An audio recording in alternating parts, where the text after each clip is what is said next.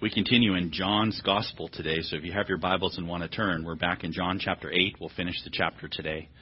We're going to go back to verse 31, which is just a key verse for our lives, I feel like, and we'll go on from there. And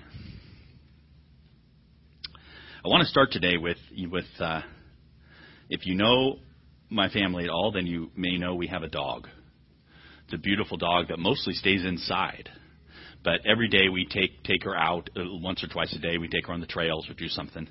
But she's used to being on the leash and inside, so I take her out. Did this yesterday. Took her up to the trail, and then I took her off the leash. Don't tell anyone. But what I'm interesting to share with you is that she just kind of looked at me. Because she was used to being on the leash, used to being chained up. And I have to go, kid, go. And then finally she gets her zoomies. I call them zoomies. She takes off through the bushes and she runs around and she's so excited to be off and running. But it's almost like you have to push a little bit because she doesn't realize she's free. I want to share that with you because my heart for you as a Christian is that you would be free. Yeah, I want you to have zoomies. I want you to feel like, hey, this is so amazing what Jesus has done for us. I feel like in my own life I have struggled a bit with that because of the idea of discipleship. What do I mean? I'm calling this, and we're going to look at true discipleship this morning. It's because when I got saved, and I did so many years ago, I remember, I had the weight of sin on me, and I knew I was going to hell, and I got so excited that Jesus died for me.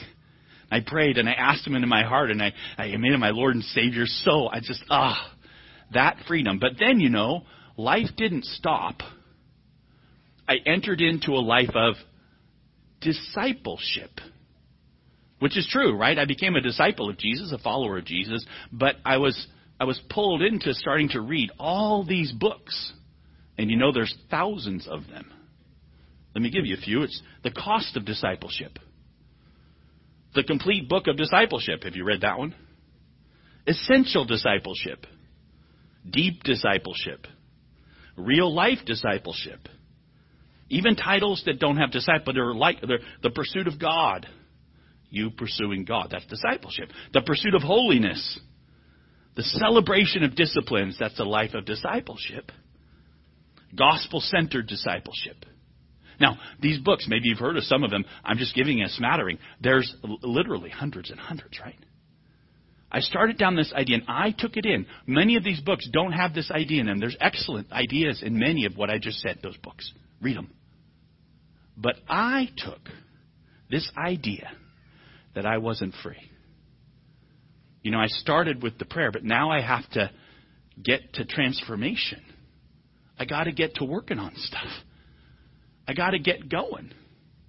And instead of having the zoomies, I started getting serious. Now, a little serious is not a bad thing. But when it starts to rob you of the truth, because discipleship is a great word. And disciple is what we are. But you got to get it right. And if you get it right, I want to take the word back and make it mean what it's supposed to mean today for you from the Bible. Because I feel like we are all disciples of Jesus. And it's fantastic that you're free.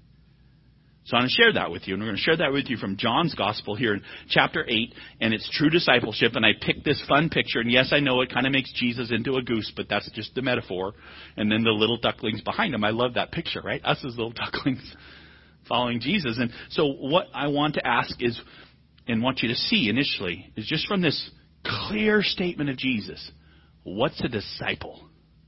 Because you are one, right? What's a disciple? Okay, so here we go. I just, before we start even, it's when I say disciple, what do you think? When I say disciple, I think, I don't know about you, the 12 disciples. I can name Peter and James and John and Matthew. There's 12 of them. We kind of think that way, right? We don't know them all, but we know there were 12 of them there with Jesus. But actually the Bible's bigger than that, right? In Luke 10, it talks about 70 disciples. And one of Hippolytus, one of John's, a couple generations removed, disciples, wrote a list of who he thought the 70 were. It's kind of interesting. When Jesus rose from the dead, he went to the upper room, and there were 500 disciples. So a disciple isn't just the little group of apostles. It's It's a follower, right? Some kind. And the word itself in Greek and the word that's used means a pupil, like a student. More commonly, it's one who is rather constantly associated with someone who has a particular set of views. Boy, that sounds dry. But it's not, right? It just means you're associated with someone who has a particular viewpoint, and you're associated with them. That's a disciple. End.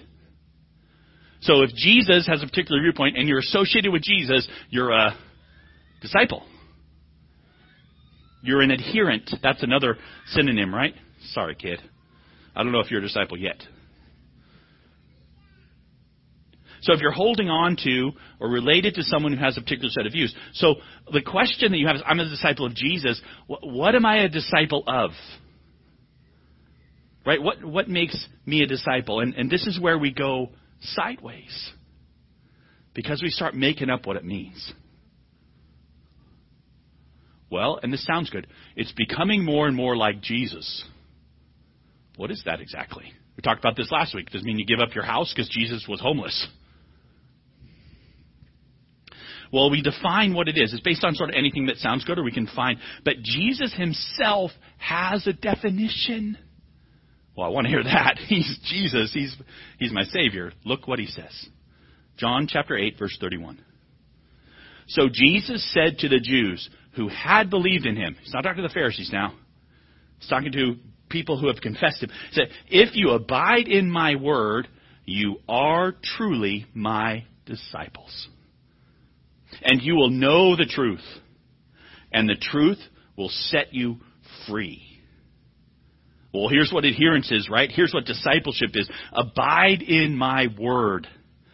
And the emphasis has to be, if you're a thinker at all, the emphasis has to be on Jesus' word, right? The things he says, which his presentation in John of what it is that he's been talking about.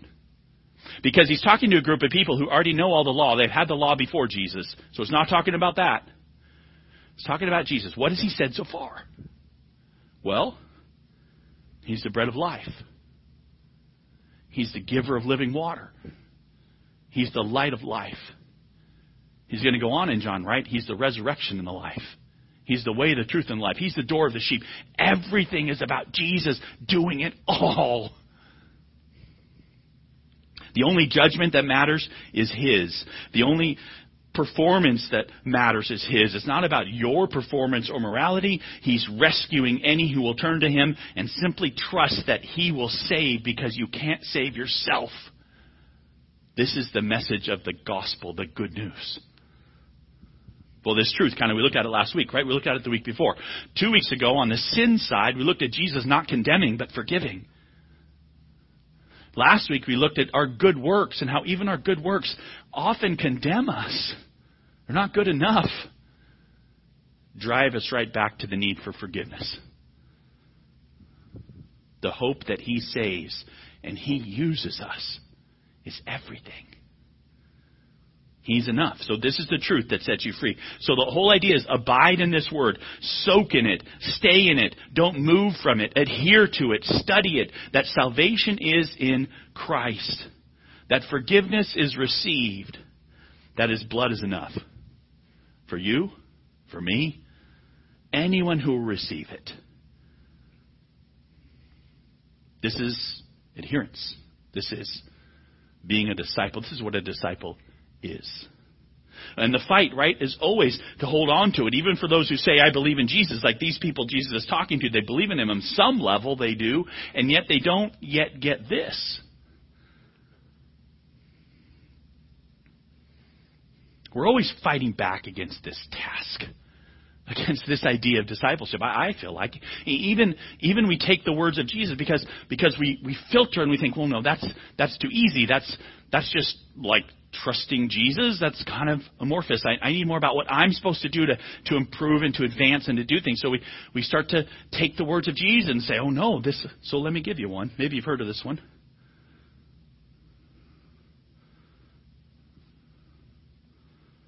This is Mark 8, not John 8, but it says, and calling the crowd to him, we read this earlier, calling the crowd to him with his disciples, he said to them, if anyone would come after me, let him deny himself, take up his cross, and follow me. For whoever would save his life will lose it, but whoever loses his life for my sake and the Gospel's, the Gospel's even in there, will save it. Well, that sounds like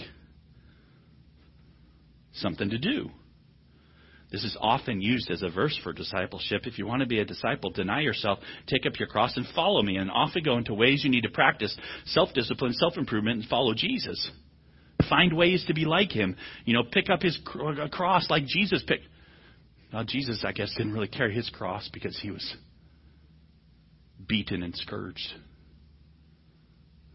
But look at that. Say, well, self-denial, that's where it's at. And so the disciplines come in, and then you pursue like being more and more like this. And you say, that's what Jesus is. That's what abiding is. Except I've done something to you right here that you should be mad at. What is it? I've ripped it out of context, right? We read the context earlier. What was the context? I hope you remember that Jesus plainly spoke and said that he was going to what? Go to the cross and die. Be buried and be raised from the dead. Die for our sins. And what does Peter do? Peter says, no, you're not. You're not doing that. I'm not letting you do that. I'm going to protect you. I'm going to be good for you, Jesus. And Jesus turns and says to him, be quiet, Satan. And then he turns to his crowd and the disciples and he says this. Wait, you guys realize, get out of the game. The denial you're going to have to do is that you have any part in your salvation. The denying piece and the pick up your cross piece is looking here at the middle of a paragraph. And in fact, this paragraph, the sentence or two I just gave you, is followed by the transfiguration where Jesus is shown to be God.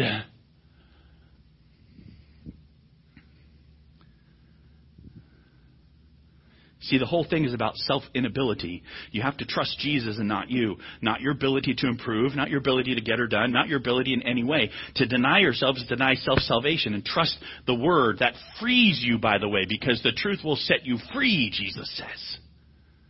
This is amazing. Let me give you an example. I'll give you an example from this morning. So this morning, sorry, kid.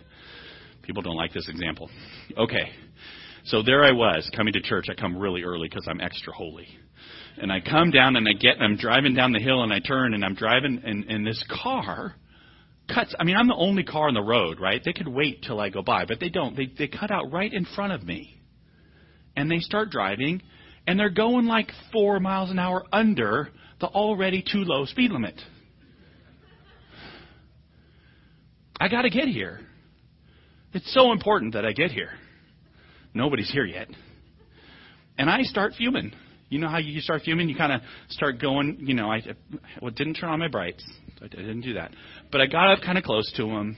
Maybe they'll go faster. So they came up to the stop sign and said, well, they turn left. They didn't. They turned right, and I was turning right. The next one, they turned left, and I was turning left. I'm sure by now they're thinking this guy's tracking me down. But inside I was going, come on. Can't you just drive? It's early in the morning. No one else is even on the road. You're not going to get a ticket. Okay.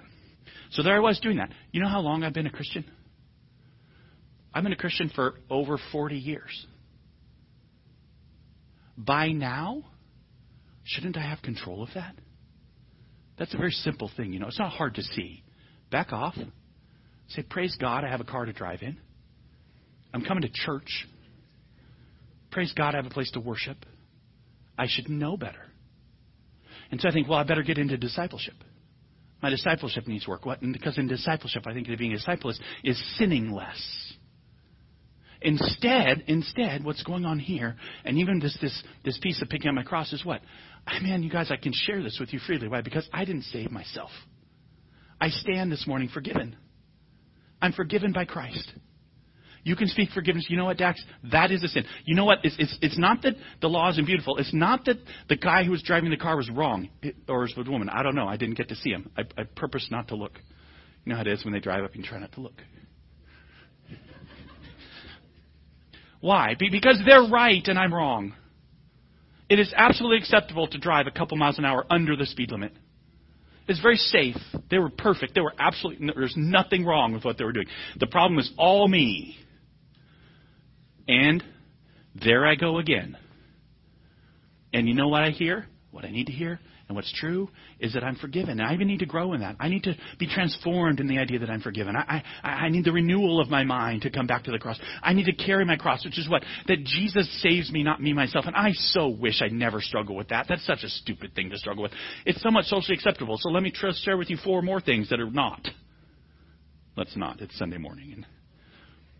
No, but we have them, right? We all do. And so the reality becomes, and what Jesus is talking about in terms of picking up your cross, is this idea that, you know what? It's not about your self-improvement. It's about accepting that Jesus Christ, the Son of God, who deserves only accolades and is perfect in every way, goes and is scourged and dies for you. Receive it. And it was enough. And if you stay there in His Word, because He says He's going to do it, then, and that's called abiding, then you are truly a disciple. And guess what? You know the truth. And the truth will set you free. What's the freedom? I'm standing here, sharing it with you. I can do a Zoomy dance. I won't. That's really gross for Swanson. I'm not good at it. My kid could. But that's amazing, right? So this is a true disciple. In fact, this is what the Bible presents that way. Even when you go to the New Testament, and Paul's talking about it too. Let me put one more, is Philippians 3:9, right? Is that Paul says, I want to be found in Christ, not having a righteousness of my own that comes from the law. It's really important. But that which comes through trusting Jesus, through faith in Christ.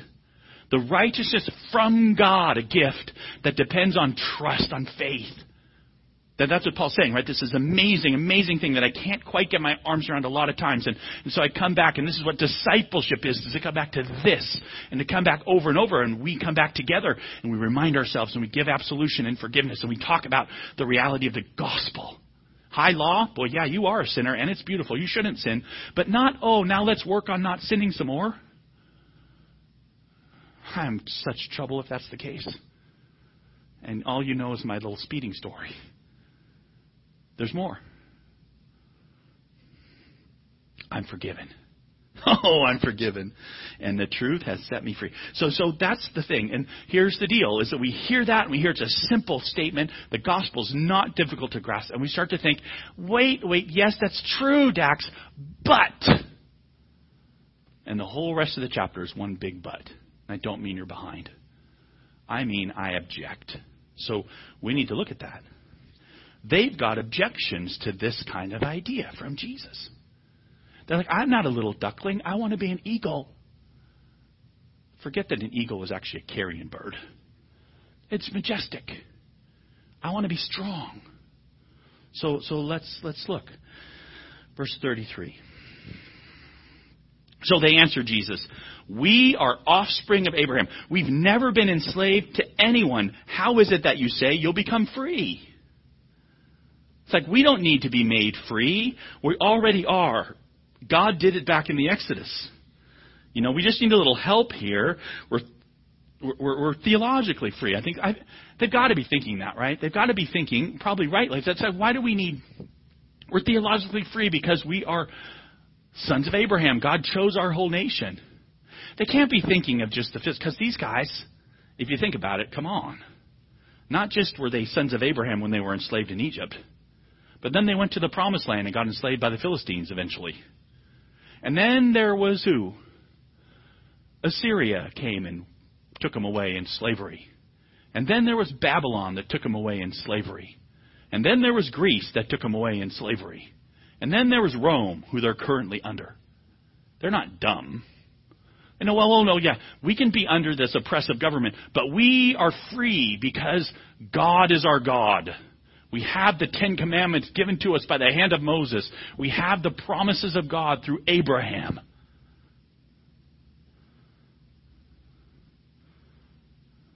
The world enslaves us, but we have special relationship because we have the Bible, the law. And we keep the word already. We're Abraham's kids. And this is actually wrong. Because Jesus says, truly, truly, he answered them, I say to you, everyone who practices sin is a slave to sin. Slave doesn't remain in the house forever. The Son remains forever. So if the Son sets you free, you will be free indeed. This is critical, you guys. Huge. Right? Every single person. The reason why you're enslaved is because you sin. If you sin, you're enslaved. Your only hope is that the Son is going to set you free. And here's what being a disciple is that you receive that word. The law has condemned you, and there's hope in the gospel. And then he says, I know you're offspring of Abraham, yet you seek to kill me because my word finds no place in you. I speak of what I've seen with my father, and you do what you have heard from your father. You can hold on to the Ten Commandments. You can hold on to Abraham. But what you need is the receiving of Jesus. And do you hear his word? Jesus hears from his Father, and the world, all of us, we hear from another Father. Who's that? Well, they answered him, right? They said, well, Abraham is our father. We hear from him. And Jesus said back to them, if you were Abraham's children, you would be doing the works Abraham did. By the way, what works are those? What works did Abraham do? He believed in God. And God is standing in front of them. And he did lots of sin, Abraham did. He tried to give his wife away to Pharaoh. God said, hey, I'm going to give you a kid with your wife. And then he couldn't wait. He was impatient and he had kids with other people. He wasn't a paragon of virtue. He trusted God, though. Even poorly. It says, but now you seek to kill me, a man who has told you the truth that I heard from God. This is not what Abraham did. You are doing the works your father did. So you get it, right? It's not just the story of Abraham. It's not just the genes of Abraham. It's the works of Abraham. What's the work? Trusting. And that's the fight, right? It's always the fight. I'm good myself, I think. I'm following the law. I'm doing what's right. I'm Abraham's descendant. I fight immorality. I'm good. I'm on the right side. And that's not the way. Because they say to him, we are not born of sexual immorality. We have one Father, even God. So Jesus says back to them, if God were your father, you would love me. For I came from God and I'm here. I came not of my own accord, but he sent me. Why do you not understand what I say? Is it because you cannot bear to hear my word? This becomes the issue, right? By the way, he's speaking to people who have believed him. What have they believed? They believed in a Messiah has come, that Jesus has come. But you know what? Jesus hasn't been to the cross. They don't fully get it. They don't hear the word. What's the word? I'm going to do it all for you. No, I don't need that. I'm already Abraham's kid. I already have a direct relationship with God. No, you don't. This is heavy. Can't you just receive me? No. And if you don't, it's just brutal. I mean, look what he says. You are of your father, the devil. And your will is to do your father's desires. He was a murderer from the beginning and does not stand in the truth because there's no truth in him. When he lies, he speaks out of his own character, for he is a liar and the father of lies. But because I tell the truth, you do not believe me. Which one of you convicts me of sin? If I tell the truth, why do you not believe me? Whoever is of God hears the words of God. The reason why you do not hear them is that you are not of God. Whoa. Again, you got to know, you guys. You got to hear. It's not like we just generically take any word. This is the word of Jesus. Let's say, Psalm 30, verse 3. Jesus is talking very specifically, right? Because they have the Ten Commandments. They have Abraham's law. The law of Moses. Their argument is they already have them. This is talking about hearing the words of God. What are they? What are the words of God that Jesus... And you can almost hear John saying, wait. This is my beloved Son in whom I'm well pleased. I'm the bread of life. I'm the door of the sheep. Jesus is the Lamb of God who takes away the sin of the world. That's the thing, right? trust him. And they're incensed because he's not affirming them or helping them, but he's cutting them down. Of course he would. They would just bend their knee. If they would just say, you know what? Yes, we are of our father, the devil. We don't see well. We sin all the time. Oh, how we need a Savior. That's it. Not, oh, how I need to improve and Jesus is going to help me improve. It's I'm lost totally. The Jews reject this. How do I know? Well, look what they say. The Jews answered him, are we not right in saying you are a Samaritan and have a demon? Boy, the two worst things you can be. A Samaritan, why is that really bad? Because you don't accept the law. The highest thing you can accept, the Ten Commandments and how you worship and where you worship it. No, and a demon. So Jesus answered, I do not have a demon, but I honor my Father, and you dishonor me. Yet I do not seek my own glory. There is one who seeks it, and he is the judge. Truly, truly, I say to you, if anyone keeps my word, he will never see death. Wow. I mean, even in the midst of just being really verbally spit on, right? You have a demon. He still gets it. If you just keep my word, what's the word? Trust me. You won't see death. Don't trust in your works. Don't find righteousness in yourself. Trust that he is your righteousness, that everything about this is his gift for you, and death will not hold you. It's amazing. And they just reject it. The Jews said to him, now we know that you have a demon. Abraham died, as did the prophets, and you say, if anyone keeps my word, he will never taste death? Are you greater than our father Abraham, who died? Pro tip. Yes, he is. And the prophets died? Yep. Who do you make yourself out to be? This becomes the issue.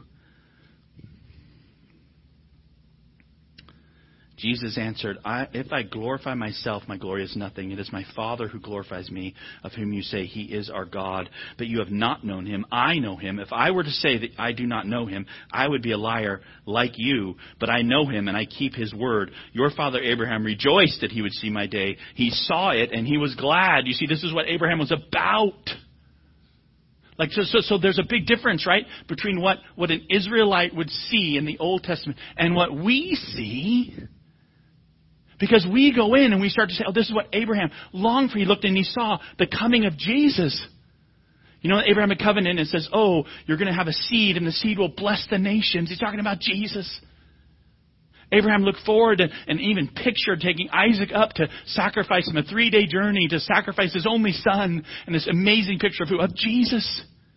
And we look back and over see God's plan always. It wasn't to try and get at people who would be beautiful in themselves. It was to foreshadow and look forward to and point to and long for the coming Savior. That's our Savior. His name's Jesus. The Old Testament shouts out the need and the promise and the coming of Jesus Christ. So the Jews said to him, you are not yet 50 years old, and have you seen Abraham? And Jesus said to them, truly, truly, I say to you, before Abraham was, I am. So they picked up stones to throw at him, but Jesus hid himself and went out of the temple. You get why, right? Why they picked up stones? Because Jesus says, before Abraham even existed, I am. What's I am? If you haven't been around Christianity much, you got to know in the Old Testament, right? This is Yahweh. This is the actual name of God in the Old Testament. I am. And Jesus says, I am. He's God. That's what he's saying, right? He's not a good man to follow. He's not a good teacher to learn from. He's not a good example to imitate. He's not a righteous one to emulate. Jesus is God. Just let that sink into your soul. God came to earth. You will not be God. He came to save you. So all objections stop. Will you object to God? God says if you simply remain in His word of redemption, if you simply trust His word of forgiveness, if you abide in His word which is true, then you are His disciple and you know the truth, and the truth will set you free. Now, if you study that, that's fine, but too often we say, yeah, but I got to study more for me. I've got to read more for me. I've got to take the next step. I've got to delve in it. I've got to grow in some kind of moral behavior. I've got to keep the 10 Commandments. I've got to... No, stop. Those are good things. But the way that you're thinking about them is so wrong. They're there to drive you back to this gift. What's the gift? Trust in Jesus. It sets you free. Perhaps like them, this seems too easy to you. Too simple, too vague.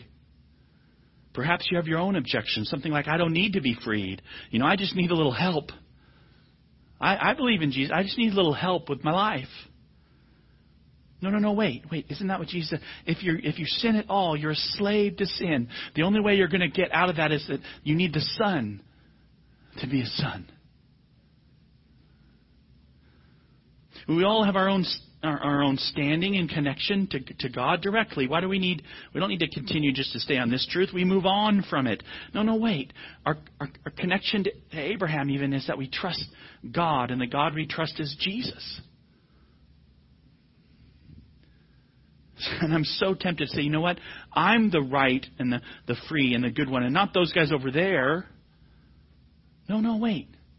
The whole message is a high law and a gospel. So the law continues to point at me. It says, no, you're in your flesh the son of your father, which is the devil.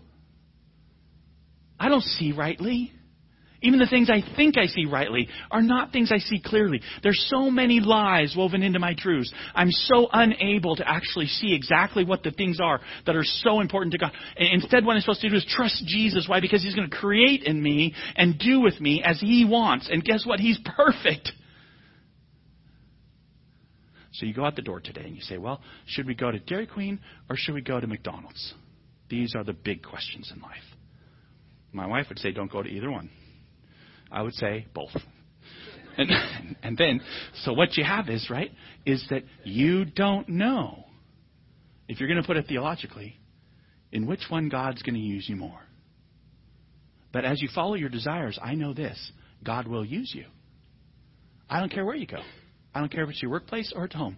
I don't care if it's across the street or right here in this room. I don't care where, because I trust that if you trust Jesus, He will use you because He's got you. Because the whole thing that sets you free, that sets your feet to dancing, is the reality that you know this and you're free.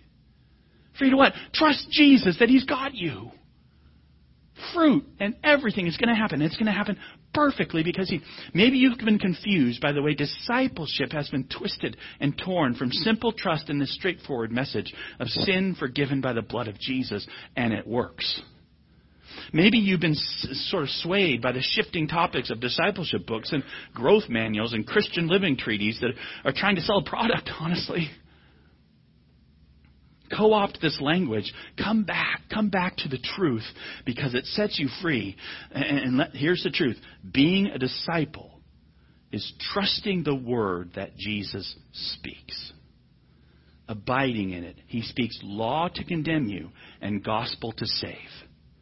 He presents Himself as the only righteousness, the only holiness, the only life you will ever have. He does it all. And if you are my disciple, let me just say, this is again, I just don't see rightly, so I start to pull in, and this is how I would go wrong too, because I come in and say, okay, well, come be my disciple. Follow me, follow Dax, and then I'll use everything I can in wisdom to help you live a skillful life on earth. I went to Princeton. I was a doctor. I can give you lots of wise things and things to do. I can help you navigate this world out there, and that's a lot of times what people want. They want a mentor, not to push them back to Jesus, but to help them live skillfully in life and succeed. That's not what we're talking about. There's no life there. Real discipleship, and boy, my heart would say it's to push you back, and I'm doing it now by speaking to you the truth, is to push you back to say, trust Jesus. He's got you. He does.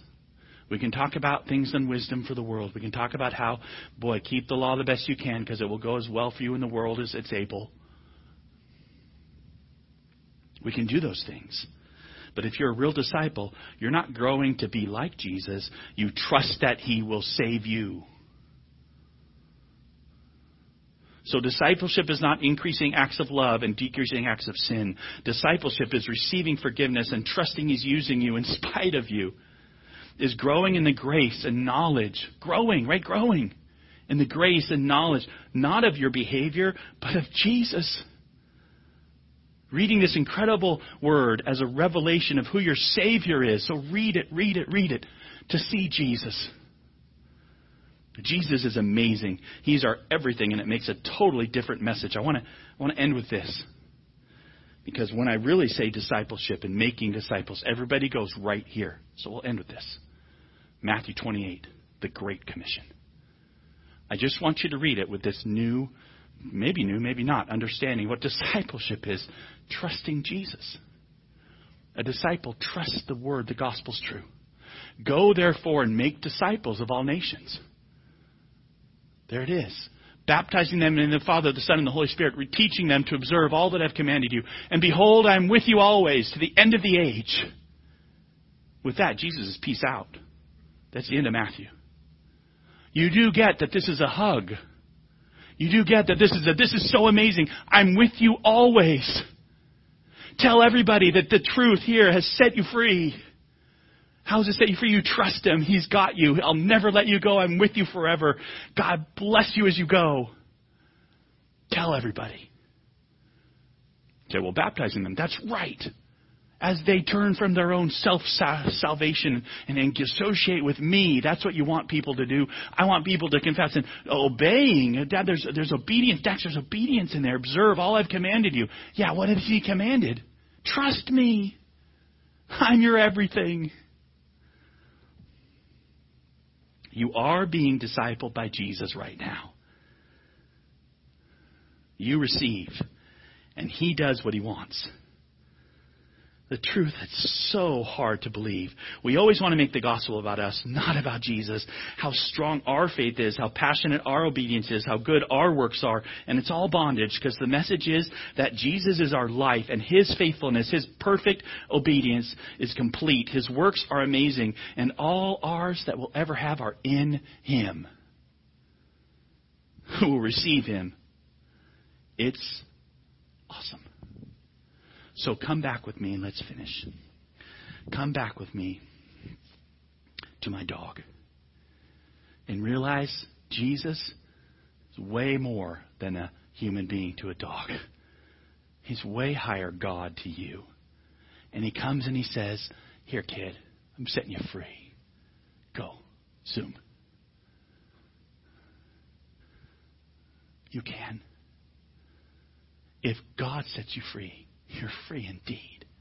And if you're His, go live your life knowing He's got you. Go tell people He's got you. Go tell them. The only hope I have is that Jesus Christ died for me. I'm a sinner. Let me show you some of my sins. It's okay. Why can I do that? Because I'm forgiven. You are too if you trust Jesus. Let's pray.